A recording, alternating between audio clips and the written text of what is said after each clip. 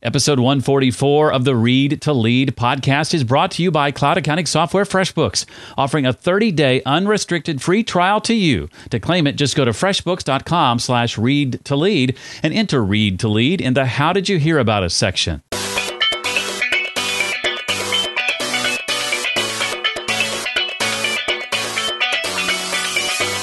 I found in a heart that's filled with gratitude, there is no room for comparisons and discontentment. It's powerful when we can be grateful for where we're at and finding that contentment. Welcome to the Read to Lead podcast with Jeff Brown.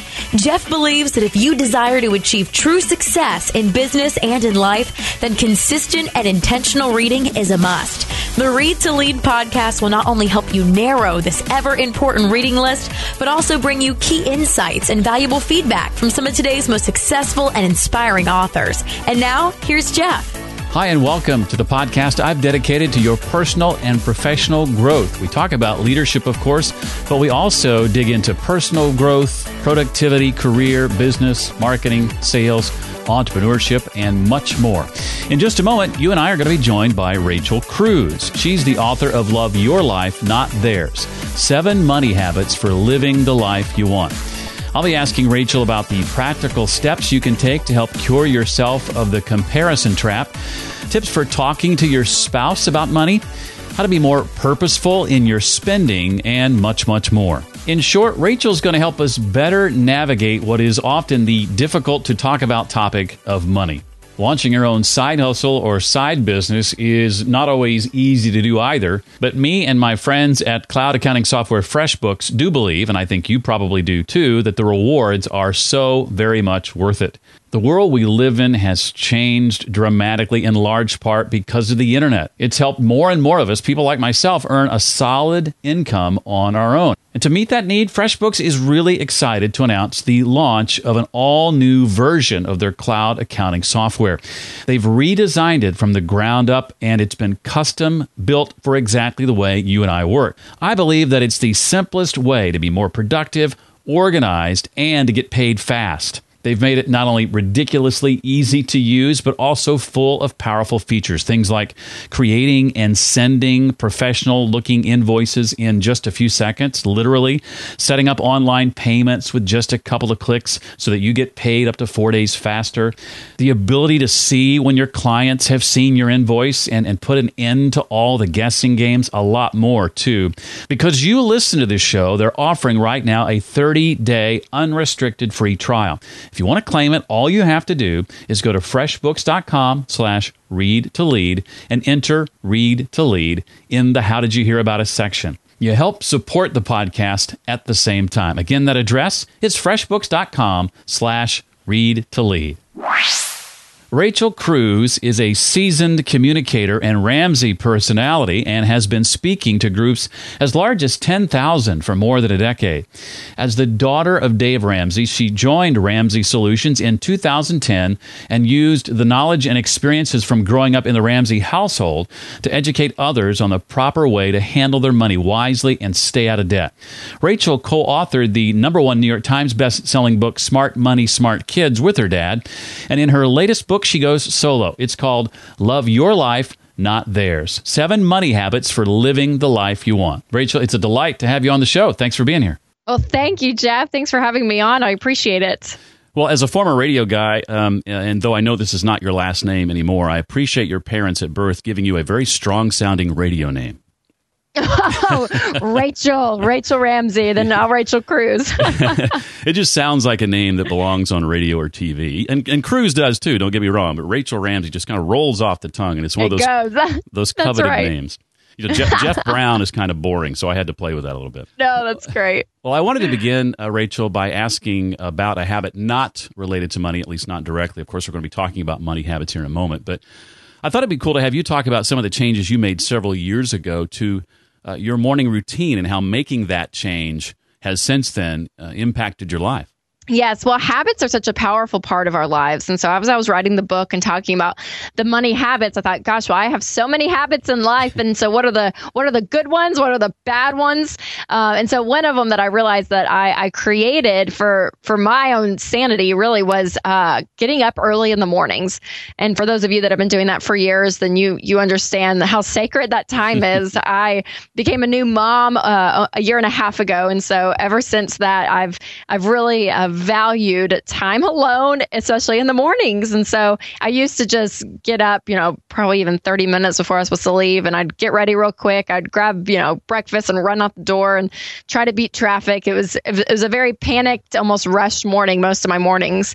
And so now after, having a baby and being a mom and a wife and working and all of that, I just like, I'm going to get up around 5 o'clock every morning and enjoy a cup of coffee, read a little if I want to, even if I want to turn on the news and see what's happening. I mean, just have some time for myself. And it's amazing how that habit, it was so insignificant, I thought, in the moment, but as it's become a part of my routine, it's something that I value so much and something that I need every morning.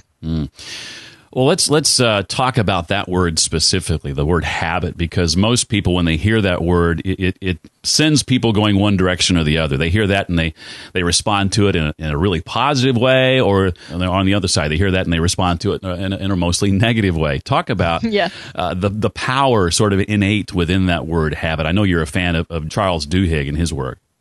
Yes. He had an incredible book on this topic. And so, just the idea for me for habit to be able to put things in your life that become your knee-jerk reaction, that it's your fallback, it's what you do almost subconsciously, can be very, very powerful. And so how do we take this principle and we apply it to parts of our lives? And so for me, obviously being in the money space, that's where my mind went to. And I thought, I'm not perfect with money, but I'm thankful that I was given the knowledge and the tools early on to win with money. So I've been doing wise things with money for many years, even though I'm rather young. I've been able to establish good habits when it comes to money. And so people ask me all the time different questions of, how do you do this? How do you do that? And I got to a point where I thought, I don't even think about it anymore. Steering clear of debt. I'm like, I don't even think about going into debt. And not because I'm holier than thou, but it's just a part of who I am. It's become a habit. And so I thought, gosh, if we can implement good habits in our life, it's powerful. And again, any part of our life is important. But for this one specifically with your money, I mean, it can change the game. Well, Rachel begins the book addressing the comparison trap. Talk, Rachel, about the financial dangers that we invite into our lives often when we begin to play the comparison game, and why it's a game we can't win.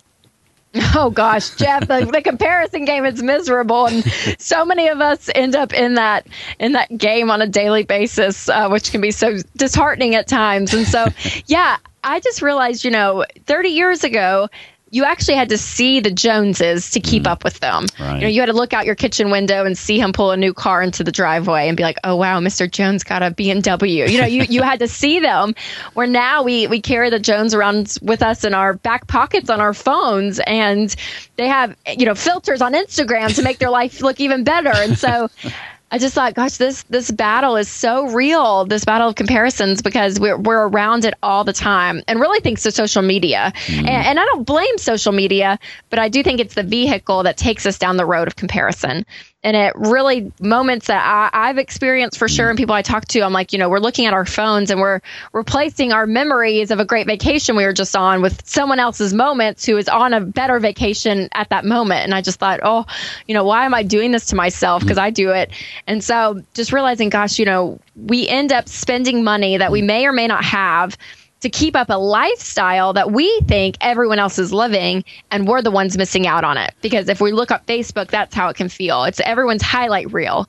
It's the best part of everyone's life. And we're like, gosh, well, they go on vacation 3 times a year. They got a new car. They go out to eat all the time.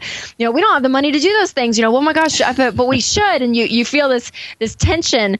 And so it can really affect you emotionally, I believe, but also financially, because again, you end up spending money to keep up a lifestyle that isn't there and isn't really true, because we don't see the entire picture of social media. We don't know what's going on behind the scenes. Would you be willing to share, Rachel, some of the specific steps you share in the book that we can take to cure ourselves of the comparisons? Yeah, so there's one theme overall that I really have dove into to really help me in this area. And it's one word that I believe embodies so much. But the word is gratitude. Learning to be grateful. And I found in a heart that's filled with gratitude, there is no room for comparisons and discontentment. And so it's powerful when we can be grateful for where we're at and finding that contentment. And so my overarching, principle when it comes to be able to quit the comparisons is gratitude. But there's definitely other things that we can look at. I mean, we can look at, that I have one part of the book that talks about that stuff doesn't equal wealth and wealth doesn't equal stuff.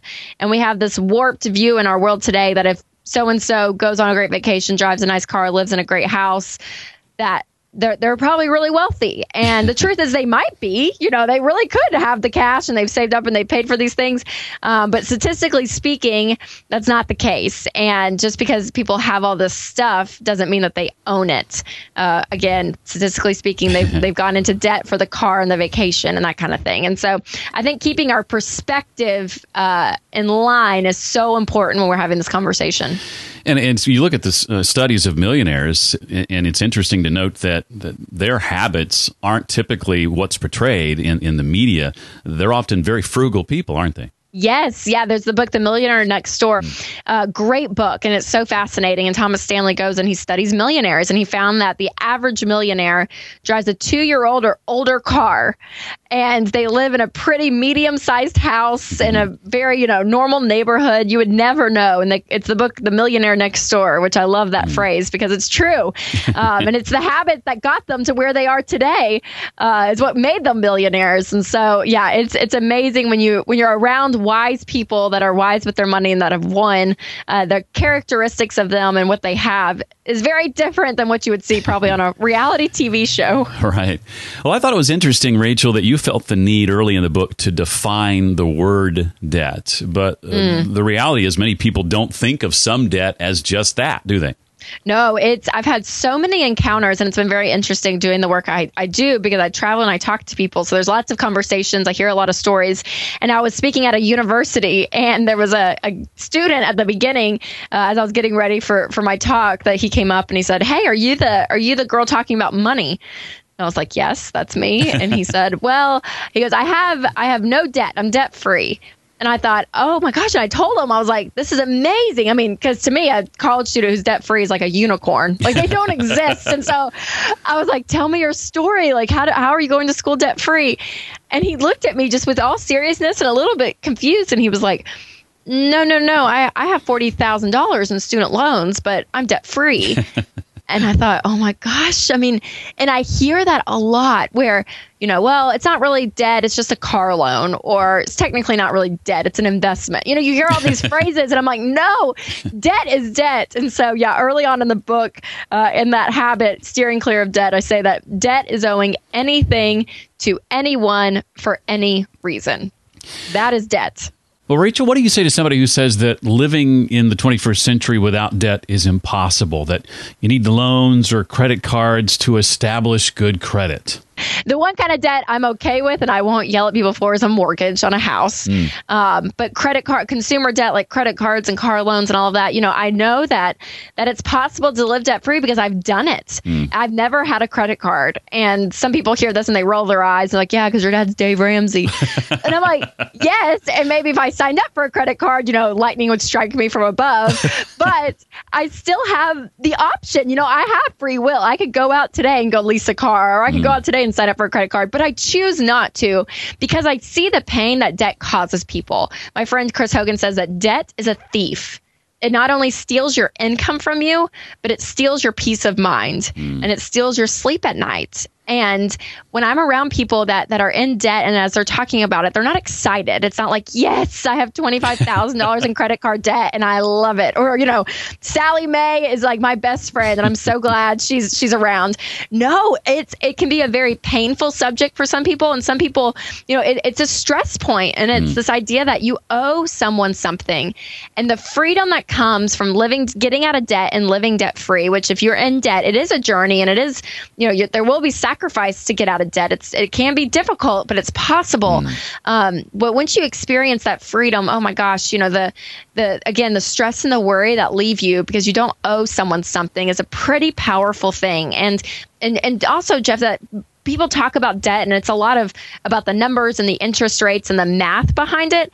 But really, I think there's so much more emotional weight that is carried that people don't talk about when it comes to debt. And so being able, again, to be debt free and live debt free, it's incredible the power that you have over your money and your situation.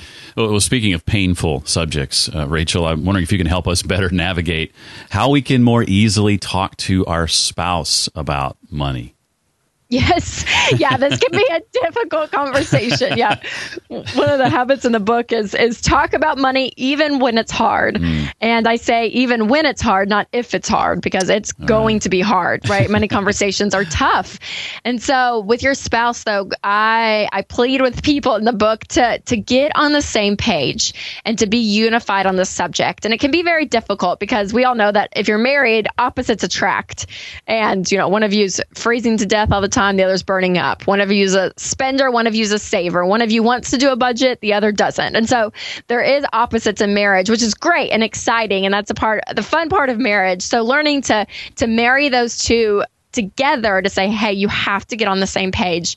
And if you've never talked about money with your spouse, it might be awkward. It might be difficult. It's very vulnerable to be like, okay, especially if you have separate checking accounts and it's like, here's my checking account, oh, here's what I spent at Target last week. I don't want you to see it, but here it is.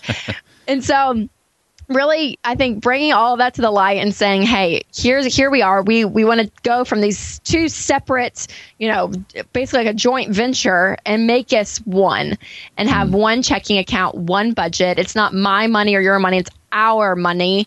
And together we're going to do this. Because when you can unify on the subject of money in your marriage, you're unifying on more than just money. I mean, you're agreeing on your goals in life, on your dreams, on your fears. Because money, there's so much more than just money what's talked about when you're sitting there doing the budget. And so it's powerful. And again, it can be difficult. That's why I warn you, talk about money even when it's hard. But push through those conversations, because when it becomes a habit with your spouse to talk about money, it's not that difficult anymore because you're on the same page. And so this is such a crucial habit to get in because, people say that one of the leading causes of divorce in America today is money fights and money problems. And so agreeing on this is so key. I totally agree. My wife and I have our own businesses, our own separate businesses. So those accounts are kept separate for obvious reasons. Yes. But then, our family account, that's a single account. That's one that we share. Well, obviously saving is important. When it comes to saving, Rachel, I'd be curious to get your thoughts on, some of the apps popping up out there. Apps like Digit, for example. That's one that I've kind of played around with and used that examine your balance and spending habits and automatically saves money for you in a special account.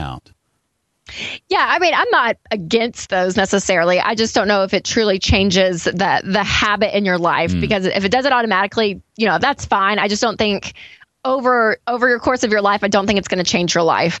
And so I like the idea of you being intentional with it and you saying, I'm going to feel the pain of saving this money ahead of time. And in the budget, I'm going to put the number here and we're not going to spend that money. We're going to save it, because that's really what changes you and changes your character. But I'm not against them necessarily, but I'm not like out there, everyone go do this, because I really think you doing it and being intentional with it, that's what changes you. And that's where it becomes a habit. So if something comes up in life that you have to save for, it doesn't feel like this mountain you have to climb. It's a part of who you are. Related to that, when I'm in church on Sunday and the offering plate comes around, I feel like I need to be wearing a T-shirt that says, I already gave online, or something to that. I know. Hold up a sign and it's like, I swear I give. I promise. Yes, I promise. I do. I just don't give here. Yeah, that's right. And really, the things that are automatic and things like, apps and that kind of thing. I mean, I think that there is such pros to them because it is convenience in our world that we're on the go. Everything's moving so fast. And so if those things in your life, implement them, because they can help. And so we have a budgeting app called $Every. And I tell everyone about it because it's so good, because it's your budget's on the go. It's on your phone. It's there for you. If you need to change it, you can update it. And so definitely yield to those apps and that kind of thing, because I'm not against convenience. It can definitely help you in your situation. Yeah, I sometimes struggle spiritually with that too, to a degree, when my bank automatically drafts it and gives it rather than me physically doing it. And I just kind of wonder for me what that ultimately means. I haven't figured that out yet, but I know myself well enough to know too at the same time that I can be guilty of not being disciplined enough with that. And giving automatically ensures that I'm actually doing it on a regular basis. Yes, no, absolutely. I know I have such a love-hate relationship with that because I'm in the same boat as you where I'm like, okay, I know it's going to happen. It's automatic. But then, a few years ago, I looked up, I was like, gosh, but I don't feel like I'm giving. Right. And so we went through a season where we stopped the auto draft and we wrote checks just because I was like, I want to go through the motions. I want to go through the act because I want to be able to feel it. Because again, those going through those motions, that's what changes you. And giving as well. I mean, gosh, when you're giving and you're giving up something that pain and that hurt that you can feel in that moment where it's like, oh my gosh, I could go to the mall and buy new clothes. You feel this, but knowing that money's designated for giving and you're letting go of it, that's what turns you, I believe, into being selfless and instead of selfish. But right now, our giving is automatic for sure. Yeah. But there are seasons where I'm like, okay, I want to feel that pain again. I want to feel like I'm saying pain with giving. That's probably a bad word to say, but do you know what I mean? Feeling that sacrifice, I think, for me is important at times. Exactly. I totally agree. Well, talk about, Rachel, what you mean by spending on purpose. What does that mean? Yes, so many of us, we spend on impulse so many times. I mean, it's, going through the Starbucks drive-through one too many times. It's, walking into Target. For me, it's like the black hole of goodness. I mean, I walk in, I'm like, I could have everything in the store. And so I've learned just to take the impulse out of my spending and to really focus in, use my brain, take the emotion out of it. And at times that means for me, waiting overnight. If there's something I want and it's a bigger ticket price item, I say, I'll buy it tomorrow if I still want it. And so I'll go and sleep on it. And so it's amazing putting this little discipline in place where you're able to take the impulse out. And doing a budget as well, I've learned is basically permission to spend. That's my permission to spend plan. And so doing a budget, that gives me the guardrails of saying, okay, this is what I've set up ahead of time. This is what I know I can spend. But even within that, I think it's good to still, use our brains because so many times our emotions take over on our spending. Well, I've bounced around the book a little bit here among the 7 habits and the 16 chapters. Before I move on, Rachel, to a couple of questions not directly related to the book, is there anything else you want to make sure that we walk away with? I just want people to know, as I know we talked about some, possibly difficult stuff. When people hear the word budget, they may cringe, or getting out of debt seems impossible. But I just want to encourage people that no matter where you are financially, I mean, if you're living paycheck to paycheck or you have, $1 million in your 401k, I mean, no matter where you are, we can all do better with our money. We can all create healthy money habits that help us live the life we want. And that's my hope for people as they read the book, where they feel empowered to say, hey, I can do this. I can make a change in my life where I can take control of my money instead of my money controlling me. Tell it where to go instead of wondering where it went. Exactly right. Yes. Oh. We've talked about a couple of books along the way. I'd be curious to know, Rachel, what are one or two that you go back to again and again, those that have impacted you and you lean on even today? Gosh, well, I would say a lot of the books I read deal with work. I feel like we're a lot. I go the spiritual route at times, and then sometimes I lean heavily on the work side. There's a book for public speaking. It's called Stand Like Lincoln, Speak Like Churchill. Oh. And that book it helped me so much when it just came to public speaking and figuring out, different ways to go about things, not even the presentation part, but just the heart behind it. And so for me, that's a go-to book that I think about a lot. We have a book called The Ideal Team Player here on our team, where it talks about being on a team and working, to be humble, hungry, and smart. And having those 3 elements in your working life is so important. And I'm thinking off the top of my head, I just finished a book. It hasn't released yet. It releases in January, but I got a pre-copy. It's called No More Faking Fine. And it's all about living more authentically, and how, everyone asks, how are you doing? And you're like, good, fine, everything's good. Not that you have to air out your dirty laundry to some stranger, but to really, live in relationship with people where you can, be open and even with your relationship with God to say, hey, here's grief, here's sadness. And so that was a really interesting book to read. And I just got done with that yesterday. Well, I've read my share of public speaking books and do a fair amount of that myself, but I had not read the one you recommended, so I'm definitely going to go out and grab that one right away. Yes, it's very interesting, yes. Obviously, that's something that you do all the time, and I would be remiss if I didn't ask you about your tips for delivering an impactful and memorable public talk. What makes a talk so for you? For me, I have learned that great public speakers are great storytellers. And I go back to even, biblically, Jesus was a great storyteller. And I think that stories connect with people. It connects you with your audience, because at times, if you're a public speaker, when you're on stage, you not only physically are removed from the audience, but I think people emotionally feel removed because you're on the stage and that's you. And so to be able to connect with people, I think is the biggest thing ever. And stories do that. And I think stories that move emotion, I think funny stories, anything that relates to your point in your own personal life, or someone else even. Even if you read a great story in a book, being able to share stories, I think, is key in talks. And also humor. I read a study, I think it was maybe Zig Ziglar back in the day. I don't know. I saw a stat that it was, if you're public speaking, you want your audience to laugh every 5 to 7 minutes. And so it just keeps people on their toes. It keeps them engaged. And so if you can incorporate humor in your own way, and I know I'm not like a stand-up comedian, so sometimes this is difficult for me to do, that if there's a way to get your audience laughing, people enjoy it. They relax and they connect with you. So those are 2 tips I always tell people. Be a storyteller and use humor. I know it loosens me up if at the very beginning or near the beginning, I can start off with something that elicits a hearty laugh. I did that once earlier this year where the laugh was much more boisterous than I ever thought it would be. Yes. And it really helps loosen me up and relaxes me and gives me confidence to move forward. I totally agree. Yeah, that's how I usually try to open up with a funny story. I put the 2 together in the beginning of my talks because it does for me. I completely agree. It's like, okay, we're on the same page. We're all friends here. Okay, we can keep going. Well, I know you're real busy with getting the word out about the book. Is it too early to ask Rachel what's around the corner for you? What's coming up next for you and your team? Oh gosh, there's always stuff definitely in the works. I'm working hard on my YouTube channel. I enjoy doing video and that kind of thing, and so we're exploring that whole realm. It's still a little new to me, so we're looking at that. Obviously the book launch. I have actually a wallet that I designed that's coming out this month, and it has the clip system in place. I'm sure you've heard of the envelope system where you use cash, and so I kind of have given a twist to it, and so I call it the clip system. And so there's a wallet with that helps women be able to have your categories that you cash out, keep on budget. And so really excited about that launching. It's just a fun accessory for you ladies out there to be able to get to help you with your money. Well, I want to say thanks to Casey Dixon for reaching out to me and suggesting that I check out this book. And I'm so glad that I did. And thank you, Rachel, for giving of your time and sharing so freely your experiences. I highly recommend the book, and I think you're awesome at what you do. So thanks. Thank you, Jeff. Thanks for having me on the podcast. I really appreciate it. As always, for more on the resources and links that Rachel and I mentioned, as well as more information on her brand new book out this week, just visit the show notes page created especially for this episode at readtoleadpodcast.com/144 for episode 144. I encourage you to connect with Rachel on Twitter. She's at Rachel Cruz on Twitter. That's at RachelCruze on Twitter.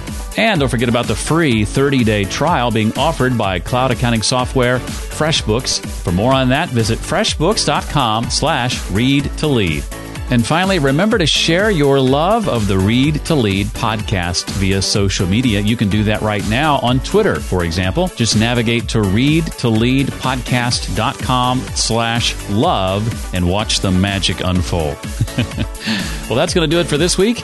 I look forward to seeing you next time for the Read to Lead podcast. Thanks so much for listening to the Read to Lead podcast. As a subscriber, we challenge you to be more than just a passive listener. Become a vital member of the community. Visit us on the web at readtoleadpodcast.com. Until next time, remember, leaders read and readers lead.